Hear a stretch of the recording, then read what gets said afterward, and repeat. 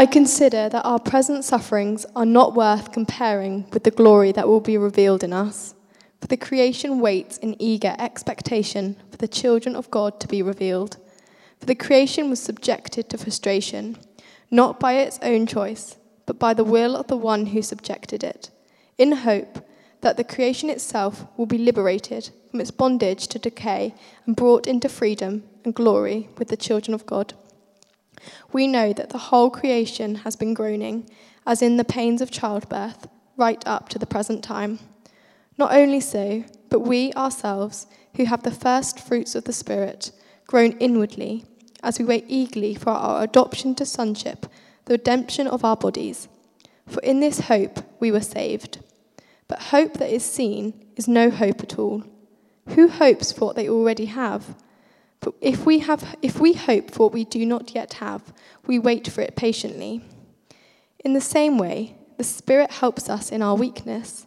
We do not know what we ought to pray for, but the Spirit himself intercedes for us through wordless groans. And he who searches our hearts knows the mind of the Spirit, because the Spirit intercedes for God's people in accordance with the will of God. And we know that in all things God works for the good of those who love him, who have been called according to his purpose. For those God foreknew, he also predestined to be conformed to the image of his Son, that he might be the firstborn among brothers and sisters. And those he predestined, he also called. Those he called, he also justified. Those he justified, he also glorified. What then shall we say in response to these things? If God is for us, who can be against us? He who did not spare his own Son, but gave him up for us all, how will he not also, along with him, graciously give us all things? Who will bring any charge against those whom God has chosen? It is God who justifies. Who then is the one who condemns? No one. Christ Jesus, who died, more than that, who was raised to life, is at the right hand of God, and is also interceding for us. Who shall separate us from the love of God? Shall trouble or hardship, or persecution, or famine, or nakedness, or danger, or sword? As it is written, for your sake we face death all day long. We are considered as sheep to be slaughtered. No, in all these things we are more than conquerors through him who loved us. For I am convinced that neither death nor life, neither angels nor demons, neither the present nor the future, nor any powers, neither height nor depth, nor anything else in all creation will be able to separate us from the love of God that is in Christ Jesus our Lord. This is the word of the Lord. Thanks be to God. Thank you, Beth. Wonderful reading. Now it is my pleasure to introduce Mr. Mike Carson, who's going to come and give us a talk on what we've just heard. So I'm just going to pray for him as he comes up and he gets ready. Lord, thank you so much for Mike. Thank you for who he is. Thank you for all of the preparation he's put into this talk. And I pray that we will receive it and it will speak deeply into our hearts and our minds. Amen. Thank you. Thank you, Nathan.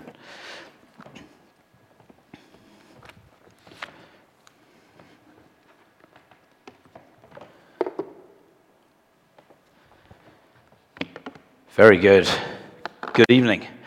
Good evening. Good evening. It's lovely to see you all and to know as well that there are many watching online. It's a privilege to be with you to share the last in our series on the creeds, what we believe in. I believe in the Holy Spirit, the Holy Catholic Church, the communion of saints, the forgiveness of sins, the resurrection of the body, and the life everlasting. Amen. Does that sound familiar?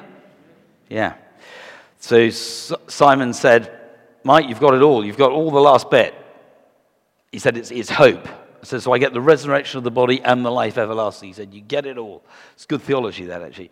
In fact, I was just thinking, when we were singing, I needn't say anything else, really, any more than Phil Wickham and Brian Johnson said Bill Johnson has said when they write, then came the morning that sealed the promise we just sung. Your buried body began to breathe. That's the resurrection. Out of the silence, The roaring lion, the Lion of Judah, Jesus himself declared, the grave has no claim on me, so my body will be risen too. Jesus, yours is the victory. Hallelujah, hallelujah. Praise the one who set me free. Hallelujah, death has lost its grip on me. You have broken every chain. The salvation in your name. Jesus Christ, my living hope. Jesus Christ, my living hope. Actually, if you do no more than sing that 3 times tonight before you go to bed, that's probably enough, isn't it? The theology is fabulous. What is it that we believe in? What is it that we do believe in? Do we believe in the resurrection of the body and the everlasting life? I met an Australian preacher, a great guy, a few years ago called Philip Jensen, very outspoken, brilliant preacher. He said, people ask you what you believe. Go and ask them, what do you think happens when you die? Where are you going to go to when you die, mate? Because people don't know. Now, as a child, this always troubled me. When I was a kid, my grandparents passed away. I lost both grandfathers by the age of 9 and one grandmother, actually. And as an adult, so that used to worry me. But then as an adult, I became more preoccupied with this world. I think that's probably part of the journey. I remember having a conversation in my 30s with someone who was saying, quite rightly, how the gospel is not about jam tomorrow. It's not all about the future. It's about now as well. Of course it is. Of course it's about how we live. And it's about living in faith and hope. And the two are very important. The danger for most of us is when we get to a certain age, we lean too far the other way and become too much of the world and don't have our minds set enough on eternity. And I remain passionate about this life, but somehow the gladiator's famous words resonate. What we do in life echoes in eternity. What we do in life echoes in eternity. Paul gives huge weight to the eternal perspective, not just in tonight's reading, which we'll come back to, but in what I think of as his mega chapter. Well, Romans 8 is probably his greatest chapter, but probably the second greatest is 1 Corinthians 15. And in 1 Corinthians 15, where he deals with the resurrection, he writes, if only for this life do we have hope, then we are to be pitied more than all people. If only for this life do we have hope, then we're to be pitied more than all people. So many people say, well, you know what, if it helps you, then that's fine. You can have what faith you need. If it helps you, that's great. If it helps you get through. But Paul says, no, that's not the point. In fact, it's emphatically not the point. In fact, that will make us worthy of the deepest pity because we would have been believing a lie. Do not tell me that Jesus is a crutch to get me through life. Tell me that Jesus is my answer. Tell me that Jesus is my salvation. Tell me that Jesus gives me eternal life. I have a friend who grew up as a Muslim. And he said to an imam, he said, what must I do to inherit eternal life? And the imam said, well, you know, you face east, you face Mecca, face east 6 times a day, you pray, or whatever it is. Forgive me, I think it's 6. But you pray and you follow the following rules. And my friend said, he said, will I get to heaven? He said, if Allah wills. My friend said, not enough. So he started looking at the claims of Christianity and became a believer in Christ because of the offer of Jesus Christ, which is believe in me and you will rise from the dead and you will be with me for eternity. It all begins with knowing that we are eternal creatures. Do we know this? Do we know that we are eternal creatures, even as we're made right now? Sometimes, if you're like me, you feel anything but eternal. As we get older, our bodies begin to wear out. To some people it happens younger than others, but we become desperately aware. I've become desperately aware of my physical and mental limitations. Paul writes elsewhere in the mega chapter, he says, our bodies will be transformed and we will be renewed. Our bodies will be transformed and we will be renewed. And that is great news. Our bodies will be incomparably better than the ones we have now. In Philippians 3:20, we read, the Savior from heaven, whom we eagerly await, the Lord Jesus Christ, will transform our lowly bodies so that they will be like his glorious body. They will be like his glorious body. Jesus came back to life, not as a ghost, but as physically risen. Now, some people struggle with the way he said to Mary, do not hold on to me, but that's not about being a wraith. In fact, he said that when she was holding on to him. He says it precisely because she's grabbed him. He's saying, there's more. There's more. Just like at the Transfiguration, he said to Peter, don't try and build me a shelter to stay in. Don't limit me. There's much more than this. But then he says to Thomas, here are my hands. Here's my side. Put your hand in it. It doesn't get more physical than that. There was no body left in the grave. And that is precisely the point of Easter. So if anyone tells you that the Christian faith is just about rules, or it's just about doing good, or it's about a crutch, or it's about anything other than the physical resurrection of Jesus Christ, and therefore the physical resurrection of you and me, they're wrong. They're just wrong. The whole precedent of the Christian faith is the physical resurrection of Jesus Christ. That's all there is. That's it. And I say it's all there is. That's the key. And then there's much more, because there's the ascension, there's the reign, and there's eternity.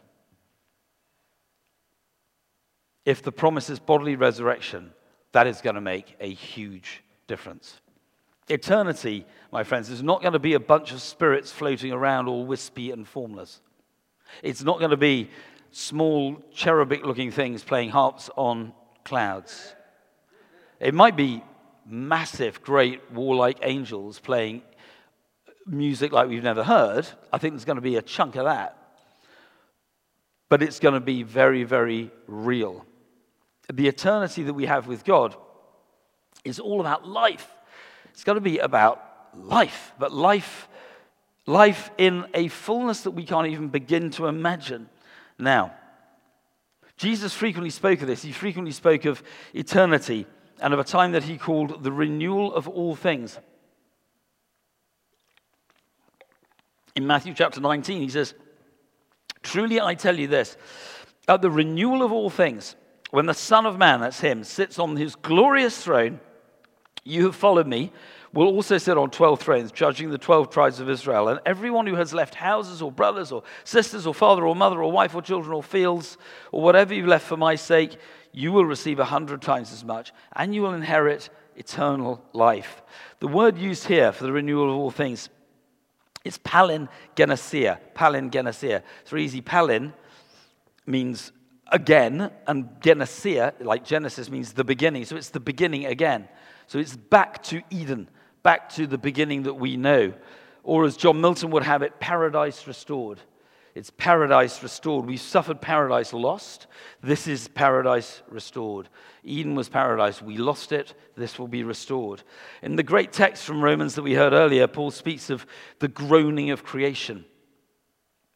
We let go of Eden spiritually at the fall. Now, after millennia of selfish living, humankind, here we are as fallen rulers of God's creation, looking with regret and fear at what we've destroyed as the world focuses at last on climate. But we know it will be restored. We know it will be restored. Because heaven is not, as my friend John Eldridge says, not an everlasting church service in the sky. Now, this is a great church service that we've got tonight, and I love that worship. But if heaven is one long church service in the sky, I'm not looking forward to it. Because I want to hang out with you guys, and I want to hang out with a lot of other guys too. And I want to ride horses, and I want to climb mountains, and I want to do all sorts of things.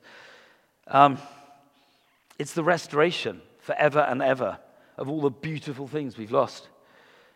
Think of a friend taken early, or a parent, or perhaps worse, a child taken away before you had a chance to tell them how you felt, really felt.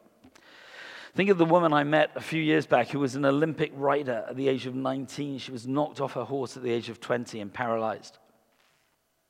Think of the lost treasures of the world, the extinct species and the jungles and the wildlife decimated. Think of all of these things that we've lost, and all of it will return. All of it will return, and return for keeps. Will return forever. We will meet around the campfires of heaven, around bottles of the finest Barolo, or whatever is your nectar, and whatever is sheer delight for you. I'm probably going to spend days talking with Sergio Aguero about that goal against Queen's Park Rangers and say, how did you do that? Just tell me one more time. Just run me through it, Sergio, one more time. And he'll say, Mike, I've done this 330 times. I'll say, it's okay. We've got 1,000 years, and then 1,000 more, and then 1,000 million more, and you can talk to me as much as you like. So if we believe all this, and we say Sunday after Sunday that we do believe in all this, then how do we live? How do we live now? How should we live now? How should we let this fact transform us, that we will have our bodies back for eternity in joy? Well, the thing is that it means we live in hope. This is this great word, hope. This is not some vague, wafting sort of possible, right? It's not that sort of hope. This is the sure, uncertain hope that we have in the resurrection of Jesus. This is the hope, the kind of hope that fills our hearts and lifts our spirits. The writer to the Hebrews calls it an anchor for the soul. In Ephesians, Paul talks of the hope to which he has called you, the riches of his glorious inheritance in his holy people. The riches of his glorious inheritance. The inheritance is what people pass down to you. Your parents pass you down an inheritance. Hopefully, the Father will pass us an inheritance that is eternal. Eternal and beautiful. In Colossians, Paul speaks of Jesus himself as being Christ in us, the hope of glory. Christ in me, the hope of glory. That is Jesus. This is not a vain hope for an unlikely outcome. In this morning's take on this, Craig asked us, what do you place your hope in? What do you place your hope in? Because if it's placed in anything other than Jesus, it will come unstuck, or stands a very, very good chance of coming unstuck, and in the long run it will. But Jesus' hope is forever and ever and ever and ever. It's something in which we can have utter confidence because we know the outcome. I was writing this, I was thinking of a very, very funny story. It was when I was in the Navy and I was in a warship, and we used to have movie nights on the ship's video system, right? So we play a movie, and everyone in all the mess decks and the wardroom, everyone could watch. Who wasn't on watch could watch the movie. And one night they screened Chariots of Fire. If any of you know Chariots of Fire, particularly guys, you who are under 22, and Chariots of Fire came out when I was about 15. If you haven't seen it, please, you've got to watch it because it is absolutely one of the great movies. But the point was, that, and those who've seen it will know exactly what I'm talking about. It comes to the last race where the great Eric Liddell is about to run the 400 meters for only the third time of his life instead of the 100 that he was meant to run. And one of the mechanics in our marine engineer mess, the stokers, bless them, tend not to be the most bright in the world. One of these young mechanics actually bet a $5 with the leading hand of his mess that Eric Liddell wouldn't win the gold. And the leading hand of the mess was going, it's a $5. And his mates were going, you can't take a $5 off him, he's only 18, it doesn't matter. Anyway, he bet on the sure and certain hope that Eric Liddell would win the gold because he'd seen the movie. And he had the history books. Well, guess what? We've seen the movie too. In fact, we haven't, but our friend has. Jesus has seen the movie. And he says, I know, and you're coming.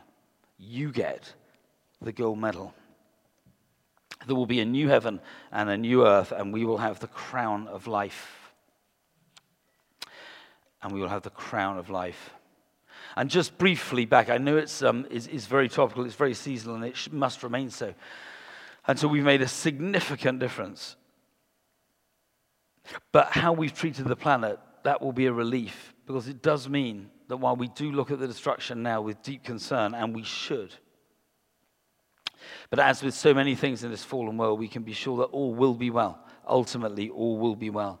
And we, as opposed to much of the world, must live in hope and not in fear. That is our heritage as Christians. We live in hope and not in fear. We don't cover over the truth. We look at it straight in the eyes, but we live in hope. We live in the context, Spinoza, the great philosopher, said, the context of eternity. And we live knowing, as Paul says in Romans, that we are predestined, called, justified, and glorified. Which also means, just finally, that we must live as the eternal beings that we are. This is our duty and our right.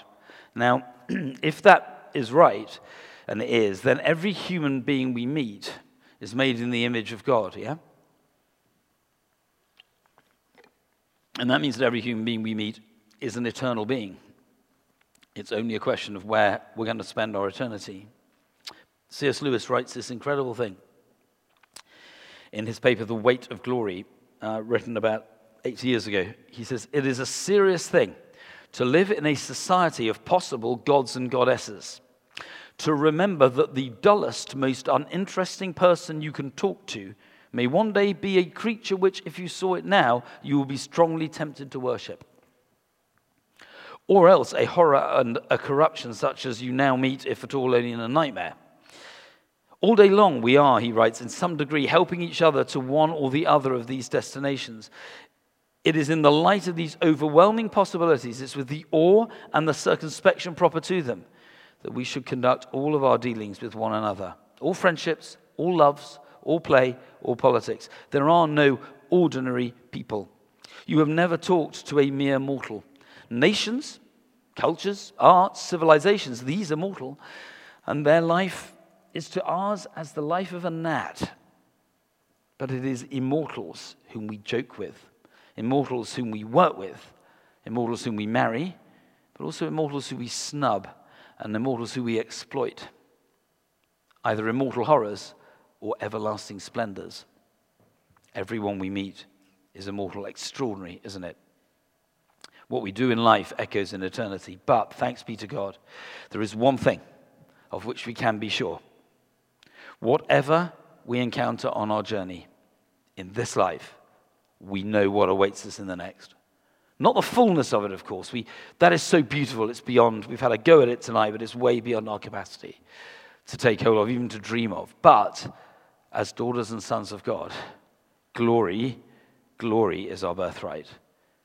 The glory that was ours before the dawn of the age and has been restored to us through the death, resurrection, and ascension of Jesus Christ our Lord. See you there, in person and forever. You bring the Barolo.